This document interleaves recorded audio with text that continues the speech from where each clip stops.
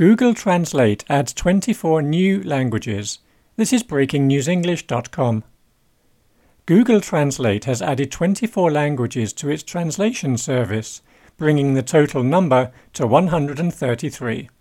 For many of us, Translate is an indispensable tool. It provides a convenient, accurate, and quick way of comprehending vocabulary and texts in other languages.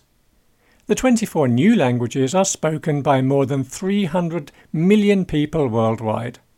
Among them are the indigenous Aymara, Guarani, and Quechua languages of the Americas.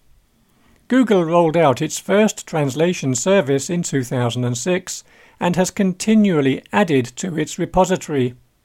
Google said it still has a way to go to be more comprehensive. There are around 7,000 languages worldwide that Translate doesn't provide support for.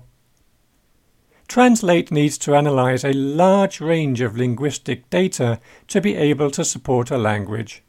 Isaac Caswell, a Google Translate scientist, told journalists about how advances in technology have facilitated adding the new languages.